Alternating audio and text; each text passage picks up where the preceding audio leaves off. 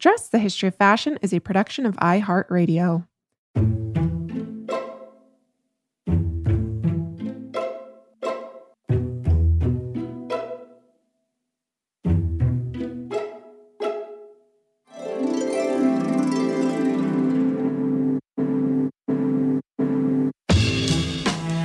With over 7 billion people in the world, we all have one thing in common. Every day, we all get dressed. Welcome to Dressed, the History of Fashion, a podcast where we explore the who, what, when of why we wear. We are fashion historians and your hosts, April Callahan and Cassidy Zachary. Dressed listeners, today we are re-airing a very special episode from last season with photographer Tony Vaccaro. He was a combat soldier and photographer in World War II, and Vaccaro dedicated his life and career after the war to finding and photographing beauty. And a prolific career spanning 7 decades, that's a whopping 7 decades, Amazing. Right? Tony has photographed some of fashion and art's greatest luminaries, from Christian Dior to Hubert de Givenchy to Pablo Picasso and even Georgia O'Keeffe. So I have to say that interviewing Tony was really one of the highlights of my career, if not my life. He's such an incredible person, which is why I, like so many others, was really distraught at the news that at 97 years old, he had contracted coronavirus. And when I heard this, I told my husband, I immediately turned to Sean and I said, if anyone can beat this thing, it's Tony. And sure enough, April, I am thrilled to say that Tony has recovered. Yes. And you can find updates on Tony's Instagram at Tony Vaccaro Photography, where a couple weeks back, there was a photograph of Tony shaving accompanied by this caption, which says, "So I woke up this morning and I felt like a new man. I got dressed, which I have not been able to do for a week, and I told my son I will shave. I feel good, and I'm eating daily. I have not had my glass of wine yet, and I have a feeling today is the day. Stay safe," end quote. So, Cass, Tony has had a glass of red wine a day for as long as he can remember, and if that is not a testament to his health benefits, I don't know what is. Just saying.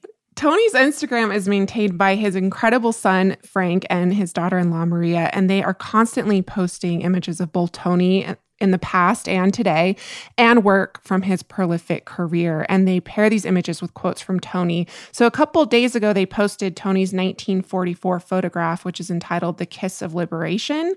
It was taken at Saint-Brieuc-sur-Mer in 1944. And this image depicts a soldier, an American soldier, leaning down to receive a kiss from a young French girl in celebration of the end of World War II. And I just want to take a minute and say, can you imagine what that must have felt like? I can't imagine. And Tony says of this image, quote, "One can't imagine the feeling when we found out. It was the happiest moment of my life. I was asked during my interview with Associated Press how I did it, surviving the war and coronavirus. I truly think I have luck on my back." Luck, yes, but also incredible health and this unadulterated determination to not only live, but to capture the beauty in life, to which his many admirers owe him a debt of gratitude. His work and life are an inspiration to anyone who is introduced to it. And without further ado, we bring you our interview with the one, the only, Tony Vaccaro. And I told Mr. Lewis I really should be a sculptor. Mr. Lewis looked at me and said, "Oh, Tony, don't you ever forget what I'm going to tell you. You are a born photographer." That's the voice of Tony Vaccaro. He recently joined me via phone to reflect on his prolific career as a photographer, which spans almost 8 decades. The interview came about thanks to a bit of happenstance. I came upon an article on Tony's work in my local newspaper. It turned out that an hour away from my house, the Monroe Gallery in Santa Fe, New Mexico, was opening an exhibition on his work. The whole photography as art, photography in a gallery concept is relatively new in the art world. That's gallery owner Sidney Monroe. And the last sort of segment of the photography world to gain recognition has been the photojournalist, the magazine photographer, the fashion photographer. You have the the sort of pioneers of photography like Ansel Adams and the Edward Westons that were really pursuing photography as art were the first harbingers of photography being seen in galleries, in museums, in a fine art sense. Tony, like many of the other photojournalists we've met, we often meet them when they're in their retirement period. They're in their 70s, they're in their 80s. Tony's case, he was in his 90s. Tony turned 96 years old this past December. Gallery owner Sydney and his wife Michelle have represented him since 2016, and their exhibition, Tony Vaccaro Renaissance, ran through January. Opening in November of last year, the exhibition commemorated Tony's birthday and his creative renaissance. In 2018, Tony's work was celebrated in exhibitions in New York, London, Italy, and Germany. There's a freshness to the material because it has never been on the market before. A lot of the images or the places or the people have now, with the hindsight or the benefit of 30, 40 years, become iconic. And so there's a lot of contributing factors that make this an unusual opportunity, that the work is suddenly available and visible, and people are like, my gosh, this is classic, this is iconic, this is historic. How come I never saw this before? I have to admit, I too had never heard of Tony Vaccaro. But one quick Google search revealed to me just who I had been missing. Tony Vaccaro is a luminary, a decorated World War II veteran and photographer who went on to become a renowned celebrity portraitist, a prolific photographer who captured and befriended a diverse cast of some of the most famous names of the 20th century. And this includes Greta Garbo, John F. Kennedy, Georgia O'Keeffe, and Pablo Picasso. Oh, and he was a fashion photographer. I met Dior. Not only I met him, he invited me to the house where he was born. Tony's photographed the top models of the 1950s and the 1960s. I mean, we're talking about Dovima, Verushka, Carmen Della Raffice, and while working on the likes of magazines like Flair and Look, as well as Life and Harper's Bazaar. And I knew it might be a shot in the dark, but I had to try. So I sent an invitation to Tony to come on the show, and to my utter delight, Tony accepted. Tony, welcome to the show today. It is such an honor to have you with us. It's a pleasure to be there. A happy new year and a happy belated birthday to you. Thank you. I'm glad you know it. Yeah. Michael Tonio Celestino Onofrio Vaccaro, known as Tony, was born on December 20th, 1922. He is talking to me from his living room in Long Island City, New York, where he lives and works. In 2015, at the age of 93, he opened his own state-of-the-art photo studio with his son Frank and his daughter-in-law Maria. When Tony isn't taking and developing his photographs, he's helping to organize his archives. So since retiring in 1982, he has been exhibited over 250 times. Tony, you've been a photographer for almost 80 years, and I'm hoping you can share with us what first inspired you to pick up a camera. How did you come to photography? It was my teacher at the high school, Mr. Lewis. His name was Bertram Lewis, an amazing teacher. He really liked me throughout my life, and whenever I was in trouble, he would straighten. And was he a photographer? Did he teach photography? No, he was. He taught photography by himself. The school did not allow photography. Tony met Bertram while a student at Isaac E. Young High School in New Rochelle, New York.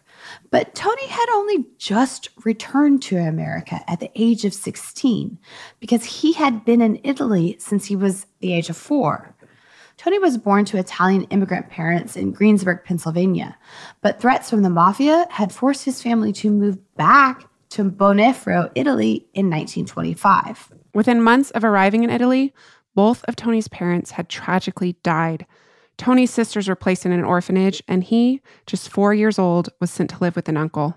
But because I lost my family when I was 4, I grew up with an uncle who was very abusive. He and his wife didn't have children, and he had no idea what it was to have a child.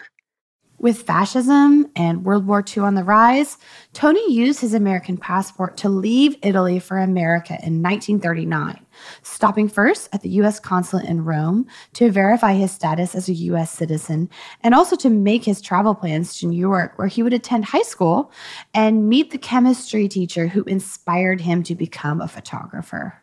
I'll tell you one story. I happened to go to Rome, and I visited the museum.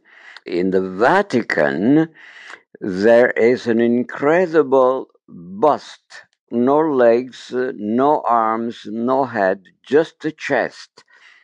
But if you see that chest, is incredible. The muscles that this man must have had, whoever he was. Anyway, I photographed this bust, and I was convinced that to express myself in life, I should really be a sculptor. So I did sculpt the head of Lincoln. I don't know if you ever saw it. And I told Mr. Lewis that I really should be a sculptor. Mr. Lewis looked at me and said, "Oh, Tony, don't you ever forget what I'm going to tell you. You are a born photographer." Wow. And that was it. And you picked up a camera and you haven't put it down since. And I went out, bought an Argus C3, and that was it. Then, of course, came much better, the Contax, the Leica, and so on and so forth. So at the age of 21, you were drafted into World War II. That was in 1944, and you served as both a soldier and a photo documentarian. And your experience and the roughly 8,000 photographs you took during the war were the subject of a 2016 documentary entitled Under Fire, the untold story of Private First Class Tony Vaccaro. Can you tell us a little bit about that? Well, when a soldier goes through the war, he kind of loses his mind because he knows that when you shoot at a German or whatever, we are not really French, Italian, German. We are humans. The whole species is made up of humans. And I learned this early in life, that when I was shooting pictures of somebody, I was shooting that of a human. And as you can see now, I am crying because I photographed so many humans, let's say, killed by bullets.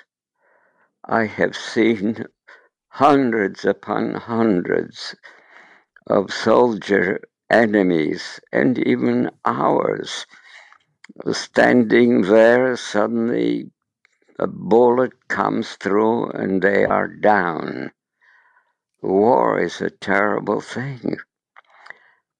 And I am crying now because I have shot so many people.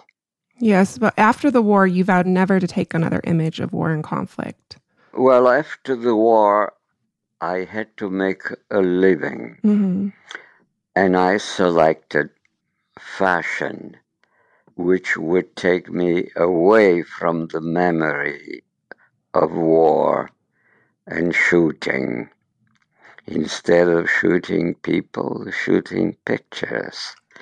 It's almost the same thing. You use your index finger The only difference is that photography is up and down and shooting people is sideways, And you're a contemporary of Gordon Parks, who was at the same time you were shooting Fashions for Life and other magazines, and he was a prolific photojournalist like yourself. And He was a friend of mine. oh, really? Yes, yes. That's wonderful. We did an episode on him. Gordon was a friend of mine. We met through the initiative of Flora Coles at Look magazine.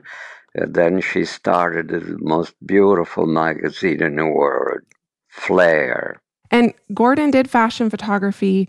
And, he was during his time criticized by some people for doing fashion because of its commerciality and its perceived fickleness. But he defended it because it was really a respite from the realities of the world, because he was also photographing bigotry and prejudice and poverty that he experienced on almost a daily basis. So did fashion serve the same purpose for you after the war?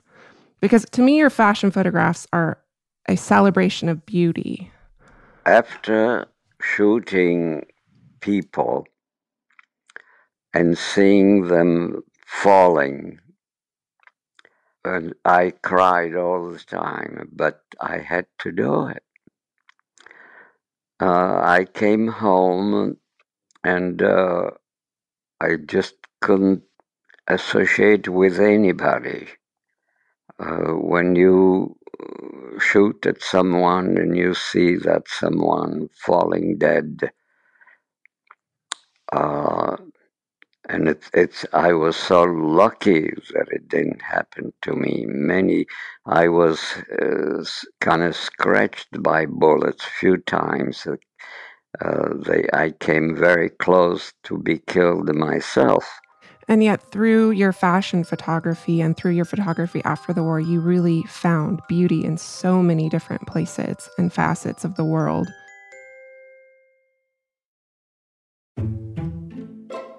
And it's my understanding that when you took your first fashion assignment, that you had no experience. So this type of staged photography must have been very different. How did you become a fashion photographer? I created my own style. And that's one of the reasons. I don't know if you know that man in the snow, lying in the snow, all white. Did you see that picture? I did, yes. That was a turning point in my life. I felt that photography could be manipulated. And one way for me to manipulate photography was to make the pictures beautiful. And beautiful was attained by lightening the picture rather than make them go dark. So that the picture that I have of the man in the snow really changed my life. The picture Tony is referring to is also his most famous. Entitled White Death, Tony snapped the photograph in 1945 in Belgium when he came across a dead soldier face down, his lifeless body almost entirely covered in snow. It is a haunting, heartbreaking photograph. Sid Monroe. It is a very minimalist photograph, obviously with the white snow and the body being almost completely buried.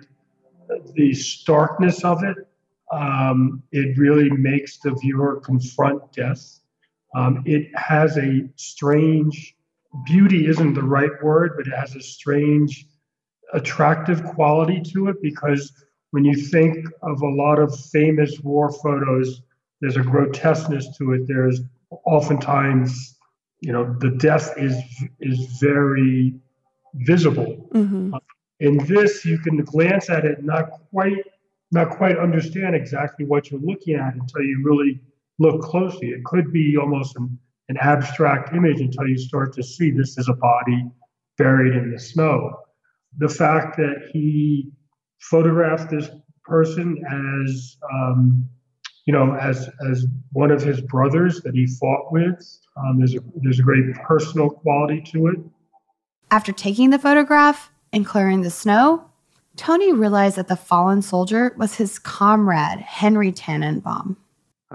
What was amazing here is that after the war, 51 years later, the son of the man that I photographed in the snow, when I photographed that picture, he had a son who was 1 year old. When he reached 51 years, he found out who I was, where I was, and he wanted to see me. And he said, "Can you take me to the spot where my father was killed?" Tannenbaum was his name. So I said, "Sure. I happen to go back to that part of the world. If you want to come, I will take you where your father was killed." So we flew together back to Europe, and I took him to that spot. And when I arrived at that spot, it had trees growing there. So I knew where the owner of that land was. I took him there. And what was he growing?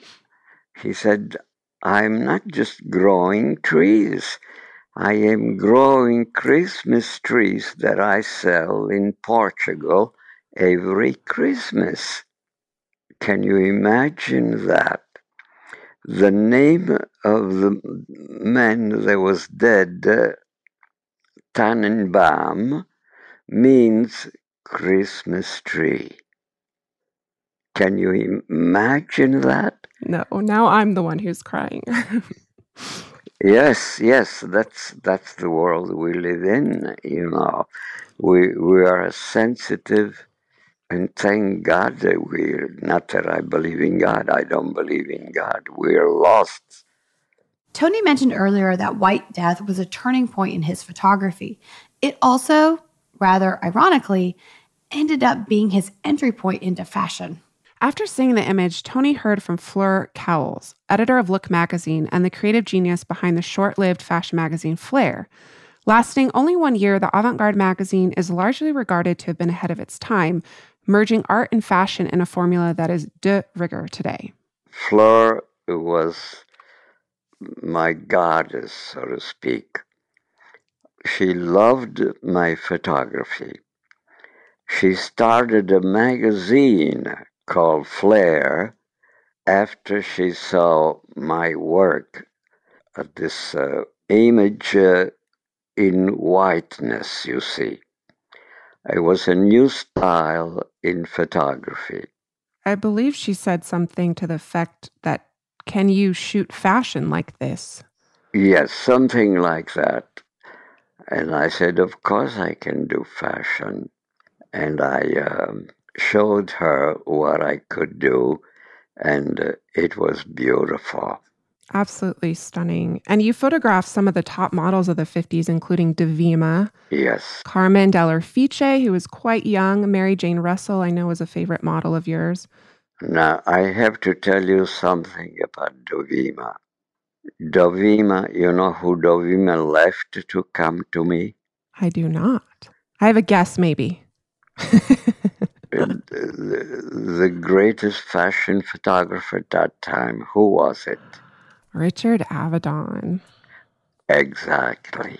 Wow. She left Avedon and came to me. Wow. Tony is photographing fashion during the golden age of haute couture, when high glamour and sophistication reigned supreme. He used fashion to make beautiful studies in the contrast between black and white. This is clear in his incredible photograph, The Veil, taken of model Mary Jane Russell for Flair magazine in 1951. But he also had this incredible way with color, such as his 1951 series for Look magazine, in which he puts a fashionable spin on works by both Vermeer and also Rembrandt. But while Tony's photographs in many ways reflect standards in fashion photography of the era, there's also this kind of lighthearted playfulness and intimacy in his works that is entirely his own voice. I mean, the intimacies of your fashion images are quite special. You have posed portraiture, but you also have snapshots of these women before photo shoots that are really wonderful, and you can tell that they really pose for your camera with ease, and it's not faked. Yes. There is a wonderful image of Davima applying eyebrow pencil in the mirror just before a shoot with Tony, and another of the glamorous Mary Jane Russell having just put down a glass of water between takes. My favorite, however, is a 20-year-old fresh-faced Carmen Del Orfice on the beach from 1951. She's smiling at the camera, but I think we know she's really smiling at Tony. He really encouraged his models to be free and wanted them to be comfortable and at ease. But Tony was not just photographing models. And you've met many wonderful people, including Hubert de Givenchy, who passed away sadly last year at the age of 91. Were you friends with Hubert? Do you remember how you two met? He was the assistant of a famous designer. What was his name? Famous name in fashion. He's the man who began fashion. I know he worked for like Jacques Fath and Robert Piquet, Lucien Lelong. Somebody else. I have his name at the tip of my tongue. It's not Christian Dior? Christian Dior, oui, voila. Voila. Dior really started everything. I met Dior. Not only I met him, he invited me to the house where he was born. At that time, I was dating a girl called Dorothy Tristan, and she came along too and met Dior. Our listeners might remember from our Givenchy episode that Givenchy and Dior met sometime around 1946. And while Givenchy was never formally his assistant, Dior became somewhat of a mentor to him, encouraging him to gain experience at the fashion house of Lelong, and always all the time with the intention of perhaps that Dior himself would hire Givenchy later. That, of course, would never happen. Givenchy opened his own house in 1952, and Tony has many wonderful images of the young, dapper designer. He has Givenchy dashing out of a car, he has him in haute couture fittings with Eartha Kitt, and even lounging by the pool. You have this wonderful image of Givenchy at the pool, and he's taking a photograph of you, photographing him. Yes. I think you guys posted on Instagram that you just found that photograph that he took of you. Yes. Now, that picture was taken in the farm far away from Paris. Tony's portfolio is full of these intimate snapshots, be it Givenchy or Georgia O'Keeffe. It is clear that his subjects trust him and they like him, and vice versa. Tony has many wonderful stories about his subjects, from meeting Sophia Loren while he happened to be wearing a bath towel, to photographing and walking his way along the Nile River in Egypt. I was dressed warm enough, and I walked 46 days to go to Cairo. But then I went past Cairo. I went to Alexandria, Egypt. And who was waiting there? Colonel Nasser, the leader in Egypt. When I arrived there, he said, my assistants told me that a crazy American was walking all the way along the Nile River, and I wanted to meet him. And so I met Colonel Nasser. He introduced me to his wife, his baby, which was very rare. But there would be one subject, and one subject alone, that would come to matter the most to Tony. You know, I was lucky to have found this Finnish model that I married and had 2 boys with her. When Tony met his future wife, Anya, she was a model for the Finnish fashion house of Marimekko. You saw her in a fashion show in New York, and then that's where you met, right? And then you went to Marimekko to photograph the designs for Spread for Life magazine. Yes, I went to Helsinki. I spent 6 months there. Those fashion images are so full of youthful exuberance and play. It's now the 1960s, so things have changed a lot. Do you remember what your inspiration was for that photo shoot? You have that wonderful image of your wife and those 2 other models on the logs. It's just like this wonderful juxtaposition of the Marimekko designs with nature. Yes, beautiful. Those logs are beautiful. Those 3 models going up this. I went to Helsinki, and Marimekko had this stock of wood there. I don't know why. I guess it's cold there, so they have to keep warm. That's why they had those. But at the same time, the stocks of wood is in such beautiful order that gave me an incredible picture. Those 3 models walking on those logs is a jewel of a picture. It's absolutely wonderful. And there's a lot more images in that spread too. You have a woman in a bed outside. You have women getting in and out of the lake. Yeah. So much life and joy in those images. The life you have lived and the places you have been and the people you have met in your journey is remarkable. Yes. And now I haven't finished. I have 4 years to reach 100. Wow.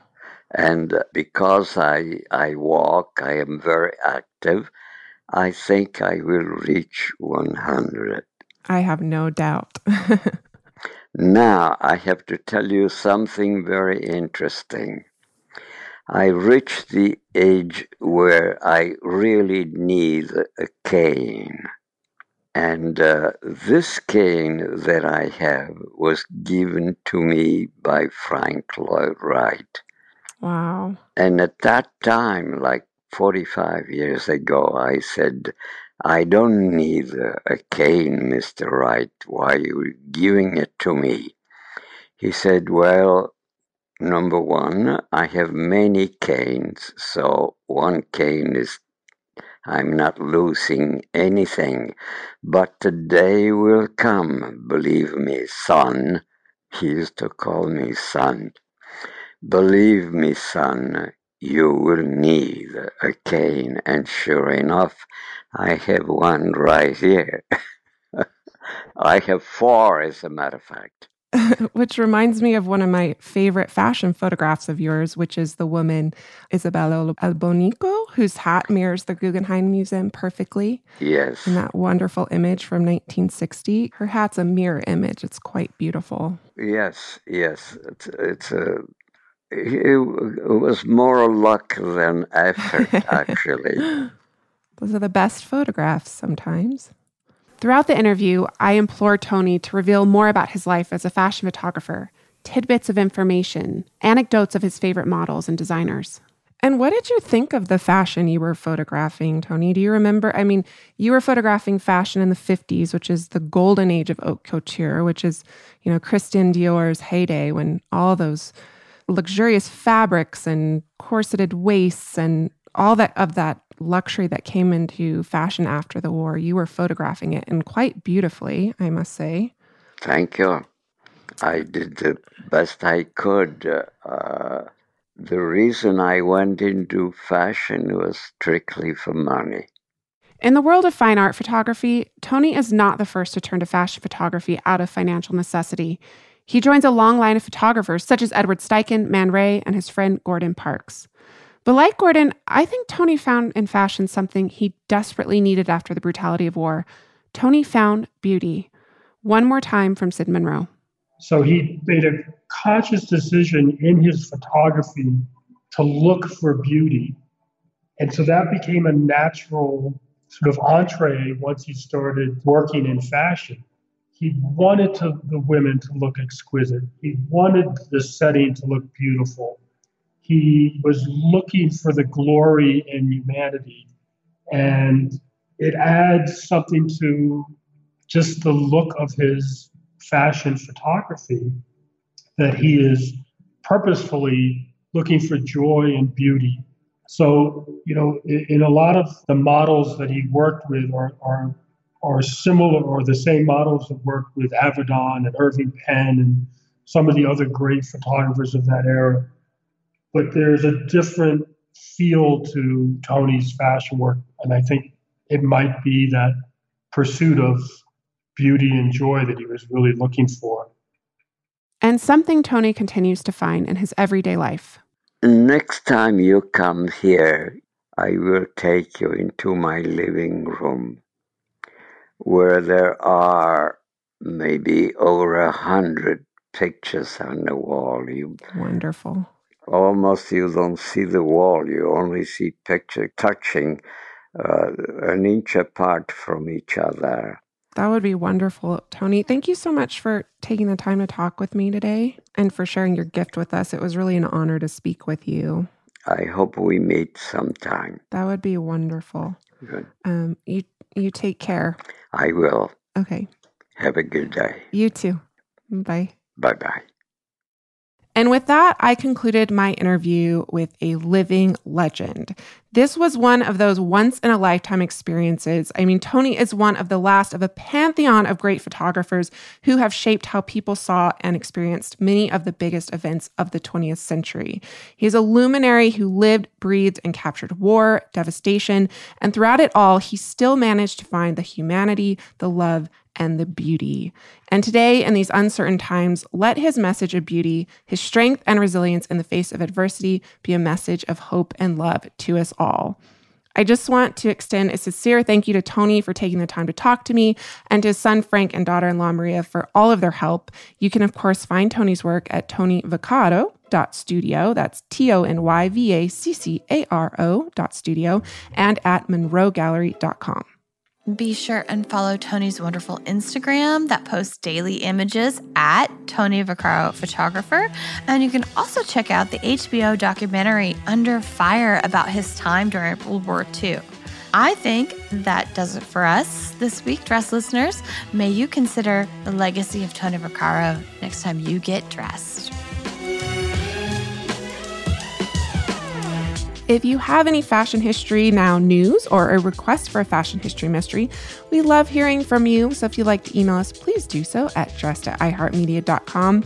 You can, of course, always direct message us on Instagram at dressed_podcast, where we post images accompanying each week's episode. At dressed_podcast is also our Twitter handle, and you can follow us on Facebook at Dressed Podcast without the underscore. For additional readings for each week's episode, check out our show notes in the episode description on your podcast platform. And as always, a very special thanks to our producers, Casey Pegram, Holly Fry, and everyone else at iHeartRadio who makes the show possible each week. More Dressed on Thursday.